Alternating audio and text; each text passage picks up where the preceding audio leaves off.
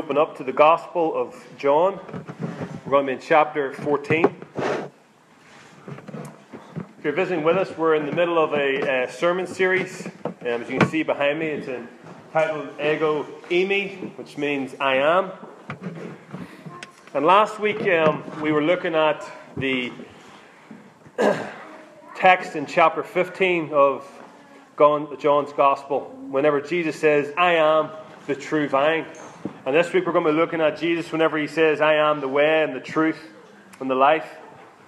And really the main focus is what we're looking at through this sermon series is the wording in which Jesus uses and the importance of the wording that Jesus uses.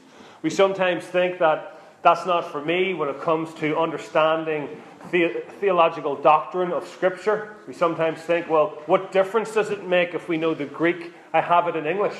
But the unfortunate thing is, as we looked at last week, whenever you come to I am the true vine, we can escape in the English translation what that word Ego-Eimi actually means. And to remind you of what we talked about last week and to once again go over it, in the Greek, Ego-Eimi is the strongest wording that you can possibly use that points directly back to Yahweh. In the Septuagint, which is a word that is the Greek Old Testament, whenever the Greek scholars were translating the Hebrew text into Greek, when they came to the word Yahweh, which is the Hebrew tetragrammaton, the Hebrew 4 letters for God, which is YHWH, they translated it Ego-Eimi. And we get the word Yahweh from whenever God says to Moses, I am who I am. So whenever Jesus is saying here, I am, what he's actually saying is, I am. Ego in Greek means I am. Eimi means I am. But it's stronger than that.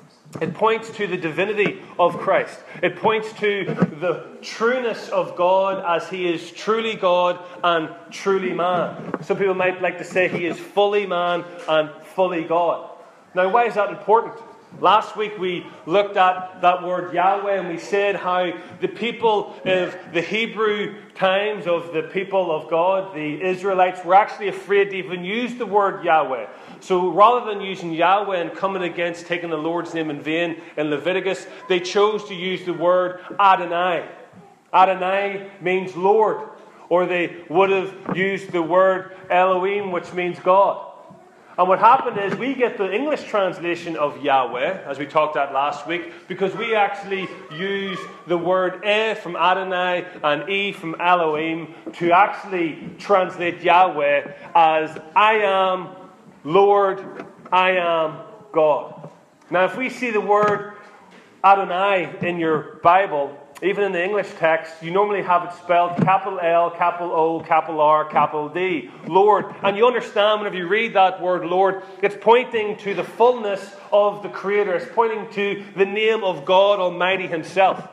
So what John is doing here is he's pointing us, through understanding of this text, to the divinity of God through Christ. In other words, he is pointing us to the fact that not only is Jesus God's only begotten Son, but Jesus is the fullness of God, veiled in flesh, walking amongst them. Now, why is that important for us? It's highly important whenever we come to understand who God is and who Jesus is. Many people today want to argue against the Trinity.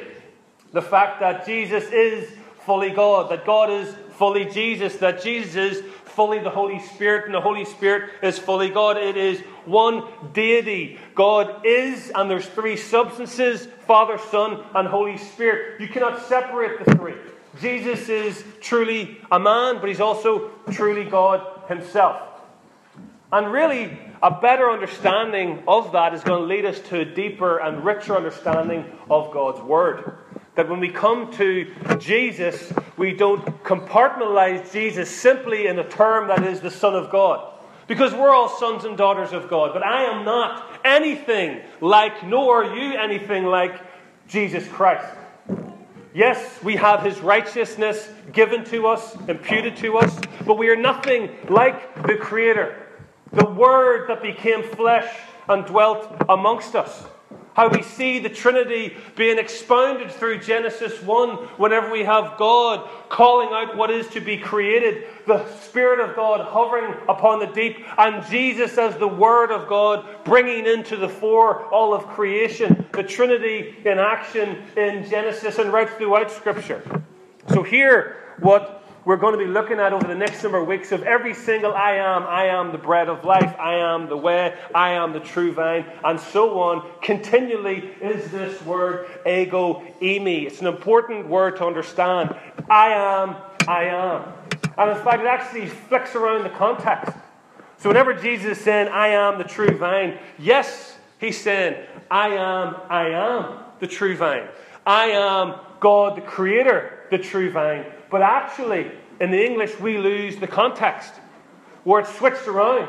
The focus isn't on Jesus when he says, I am. The focus is, really it should be translated, the true vine is I. The way, the truth, and the life is I. There can't be any stronger pointing to the fact that he is God. And it's important to understand that whenever you read Scripture and understand what they did to God as Jesus Christ when they crucified him. And why when we come to these texts as today sets the understanding of the context of this conversation is the last night before he's crucified. He's already told Peter, you're going to deny me. He's already put turmoil and trouble into the disciples. They don't understand the fact that he keeps saying, I have to go away. I have to go and prepare. I have to leave you. And we looked at last week joy and how we as Christians, no matter what we face, no matter what hardship, no matter what pain, no matter what is on your doorstep, joy is an attribute that has to be within the very being of every single Christian. Even in the midst of death, there can be joy. Even in the midst of sorrow, there can be joy. And today, Jesus wants to point us to those of us who are troubled.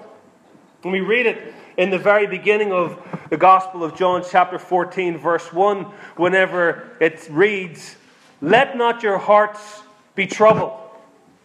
You see, there is an unholy troubling that the devil and the demonic forces of this world want to set in motion within every single born-again believer that sits before me now and throughout the entire world, including myself. He wants to get you troubled. When you can't sleep at night, when you're worried, when you're anxious, whenever you get that gut-wrenching feeling within inside you and your heart wants to explode because you're troubled. Peter would probably understand this best whenever he renounces Christ 3 times. He was troubled.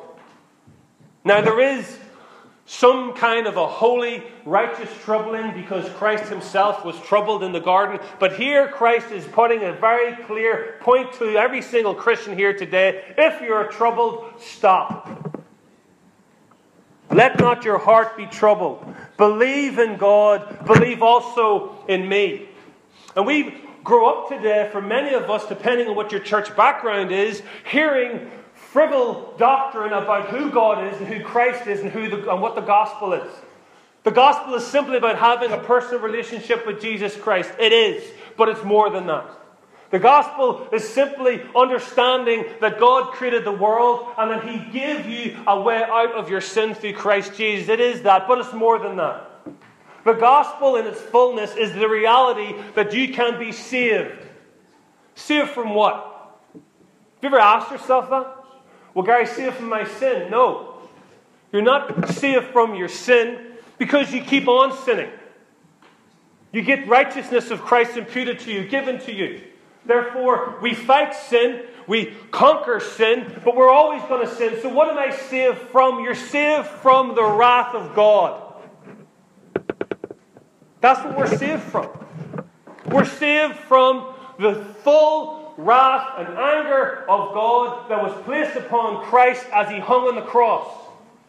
It wasn't the hanging on the cross, it wasn't the nails on the cross, it wasn't the thorns on his head, it wasn't the fact that they mocked him and ridiculed him and dressed him in purple robes and bowed down before God Almighty, who was Christ, and mocked the everlasting, almighty, is the person that breathed life into those pieces of dirt that was the Romans and every other Israelite that was there shouting, "Crucify him." We were saved from the cup of wrath that was poured upon Christ on the cross. When the whole earth was darkened, whenever Jesus took all the wrath that you deserve.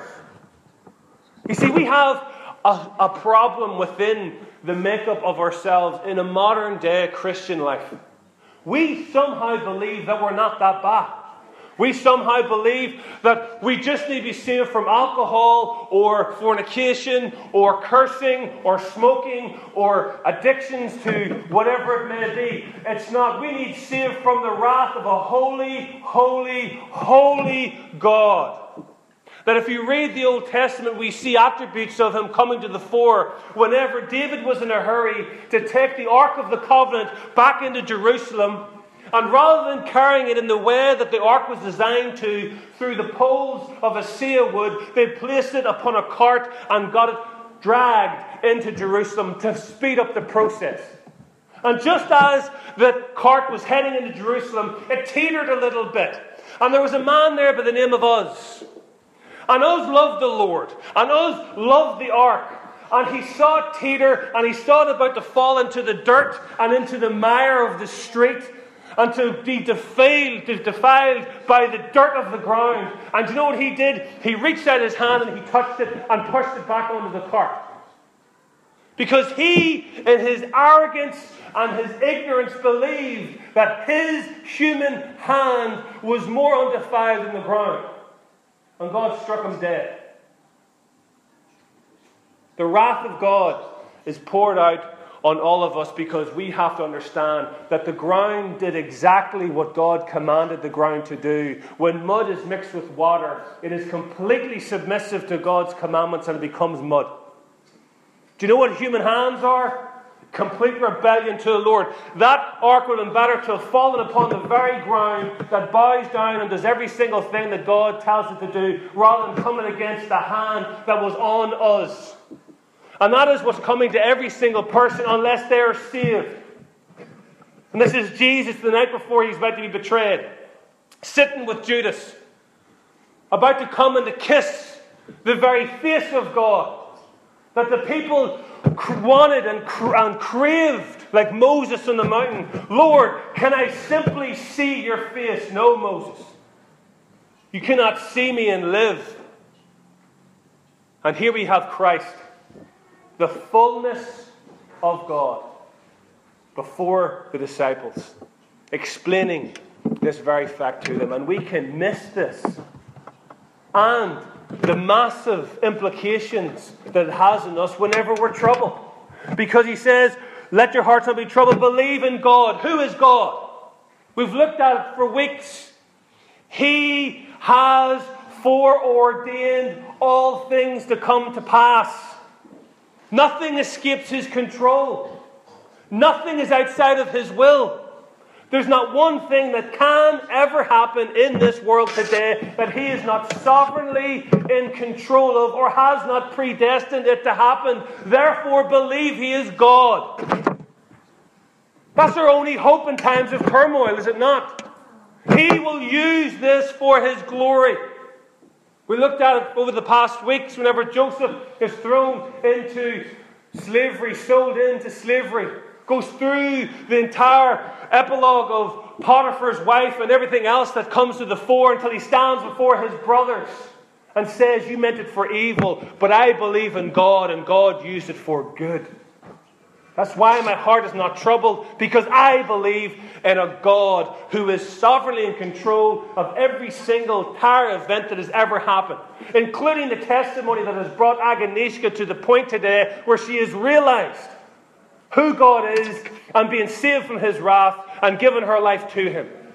And can say, everything that has led me to this point today has pointed me to the fact that you are a true, holy, righteous God. And what they meant for evil against me, thank you, God, that you have used it for good, that I can testify of your goodness, testify of your fullness, and testify that I have tasted and seen that you are good in the midst of every evil defilement that man has done against me. Praise you, Jesus, for what I had to go through, because maybe I would not have got on my knees and given my life to you if I had not gone through the very thing that I went through. Thank you for your mercy. Thank you for your goodness. Thank you, it's led me to the fact that I am going to live forever and ever and ever and ever for the millennia to come in Christ Jesus. We haven't even got out of the first verse yet.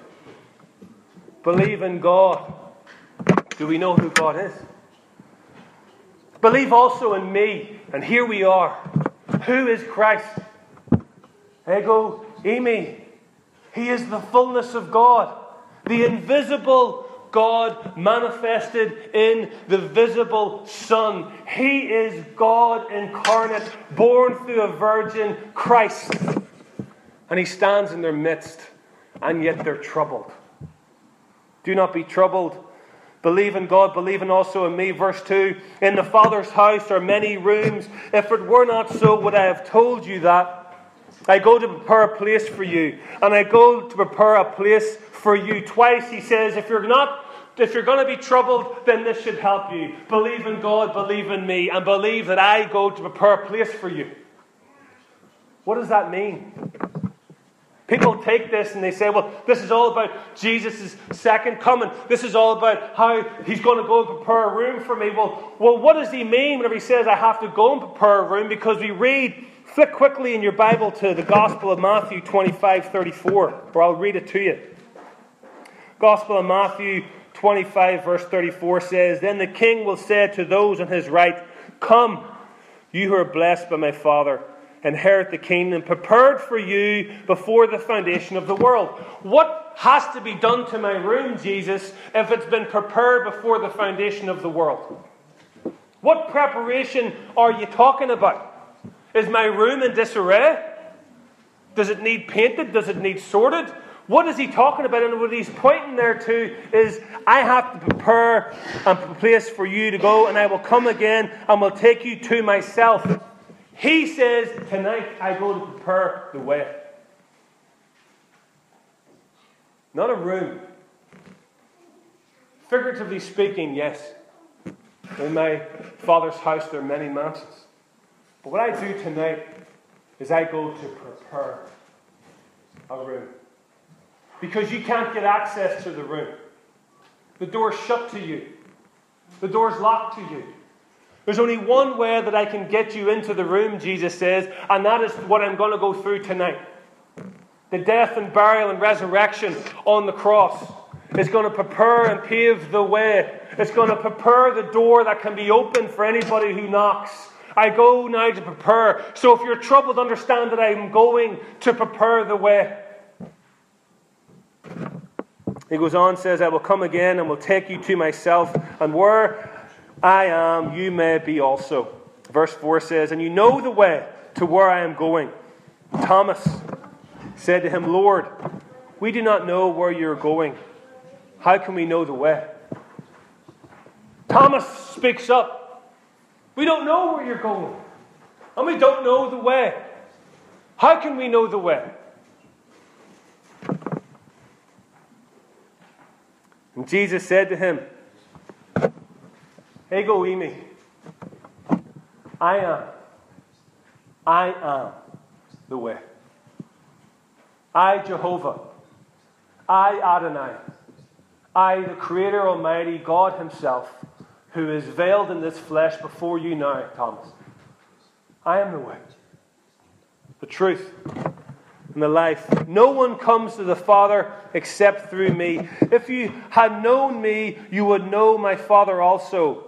From now on, you do know Him and have seen Him. What's Jesus saying? I and the Father are one. If you know me, you know the Father. If you see me, you've seen the Father. Seeing me right now is the very thing that Moses desired on the mountain. You got a glimpse of it in the Mount of Transfiguration. And yet, Philip said to him, Lord, show us the Father, and it is enough for us. We know you're leaving. We're not even going to be able to get through tonight. Our rock, our leader, the one that you said is to lead us, He's going to renounce you. One night of you not being with us, Lord, and He's going to run. And I'm going to run. And we're all going to run. We're going to be afraid. We're going to be troubled. We don't have the strength in our flesh to be able to go where you're going. If you could just show us God.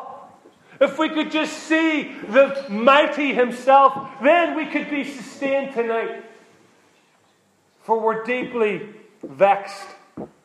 We're deeply troubled. Have you ever thought of that? If you sometimes have trouble to say, I just wish if I could be there the night that He actually physically broke bread. If I could put my head on Jesus' heart and listen to the heartbeat and see Christ Himself, it would be easy.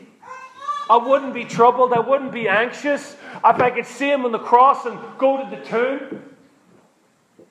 And that these are saying something different. They have Jesus, but they want to see God Himself.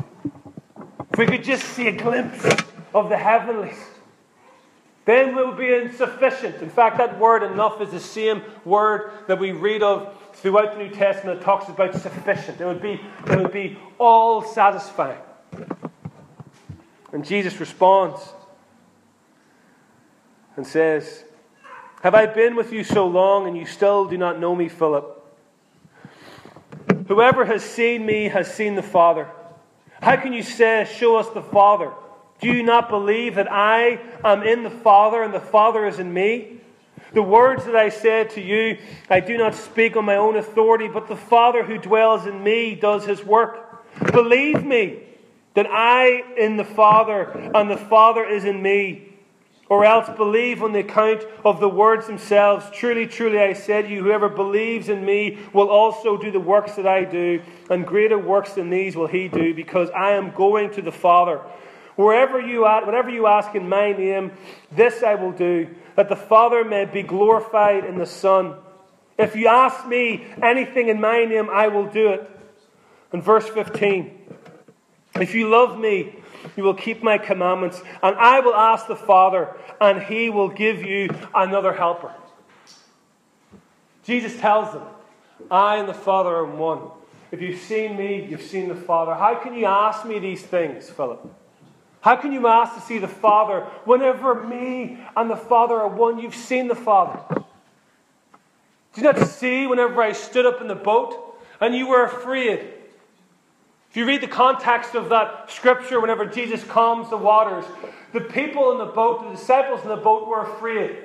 And they go into the back of the boat and Jesus is sleeping, head on a pillow. And they're completely afraid. These are fishermen who knew to be on rough waters. And they think it's all over. They think it's completely at an end. They're completely troubled. And they go in and they wake up Jesus and say, save us, Jesus. And Jesus walks through the boat. And with one word, they're on a duck pond. The clouds are gone. The rain is gone. The lightning is gone. The wind completely stops. And the word says, then they were deeply afraid. Because they got a glimpse into who Christ was. And they said, what kind of man are you? And what Jesus is saying here, believe that I am God. Don't be troubled. Because I'm going to go and then I'm going to send a helper. He goes on and says, to be with you forever.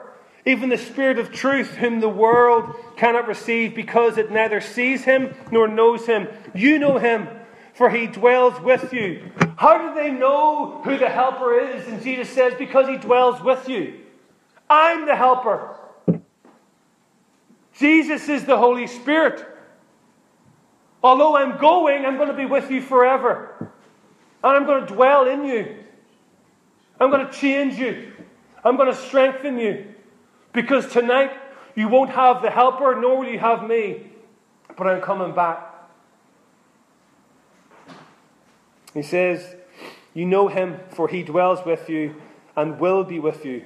I will not leave you as orphans. I will come to you. Have you ever wanted Jesus Christ to simply show up in the midst of your bedroom when you're on your face, in the midst of wherever you are in your workplace, whenever you can't cope, when you're in the midst of a funeral and you're having to bury a loved one, and you say, Lord, if I could just see your face, to know your word is true, and to believe that my loved one is in heaven with you now because they were born again, because they believed in your word and they followed your commandments. If I could just see you. And Jesus says, I'm here. I've always been here. I'm the Holy Spirit. I will not leave you as orphans. I will come to you. Maybe you think that's a far stretch. We'll finish with this. Turn to the book of Romans, chapter 8.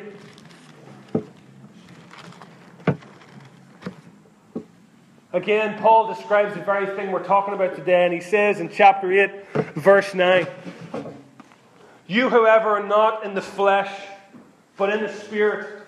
In fact, the Spirit of God dwells in you. That's right, God the Holy Spirit.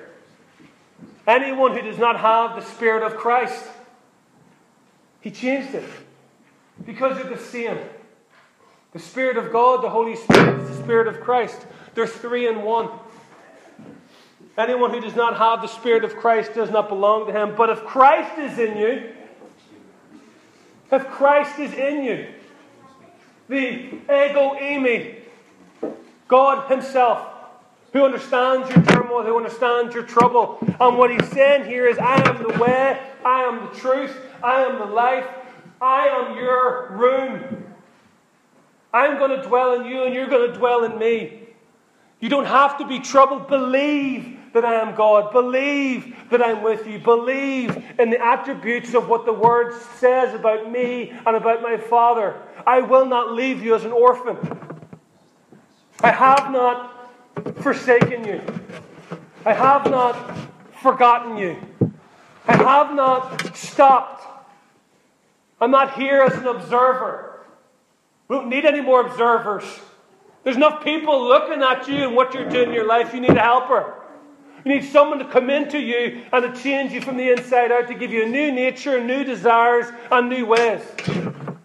I am coming.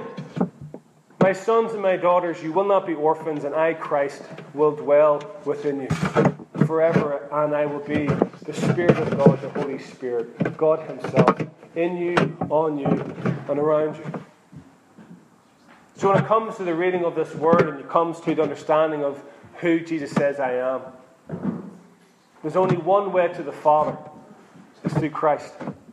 Before Christians were called Christians, they were called people of the way. I am the way. Ego-Eimi. Yahweh is the only way. There is no other way to God. Not through religion, not through sacrifice, not through bulls or goats or blood of lambs or anything else, not through Buddha, not through karma, not through being a good person. The only way is the truth. It is I, Christ. The only way to have life is in me. Therefore, do not be troubled. Amen? We have to start to get a deeper understanding of who Christ is, who God is, and who the Holy Spirit is. And how I'm going to tell you right now, I don't care what you face. The Word of God says, and it is immutable, it does not change. He will not leave you as orphans. And whatever you're going through right now, whatever pain or turmoil you have in your life, He is working it all for His glory. He is working it all for His glory. We trust in that, we believe in that, and we press into that and say, God, I want to give up, I want to give in, I've got no joy, my heart's in turmoil, but Father, I want to believe in who you are and how you work. Amen? Let's pray together.